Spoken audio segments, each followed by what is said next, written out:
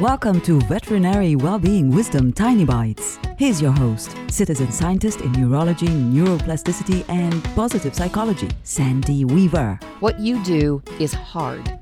Your patients can't give you feedback in your language, only in theirs. Your clients may not be great observers or reporters of what's happening.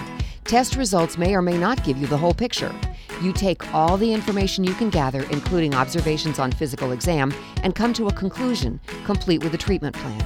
Once you've done that, you have done the best you could do with the information you had at hand. Don't second guess yourself or obsess over whether you should have done something different. You did the best you could do with the information you had, and that's all anyone can do. And what you can do is way more than most people could do for that patient. You are the hero of this story, not the villain or an imposter. For tools to create more success in your life, visit centerforworkplacehappiness.com. Want more tiny bites of veterinary well-being wisdom? Subscribe to the podcast and share it with your friends. And there's lots more at centerforworkplacehappiness.com. Here's to your well-being, one tiny bite at a time.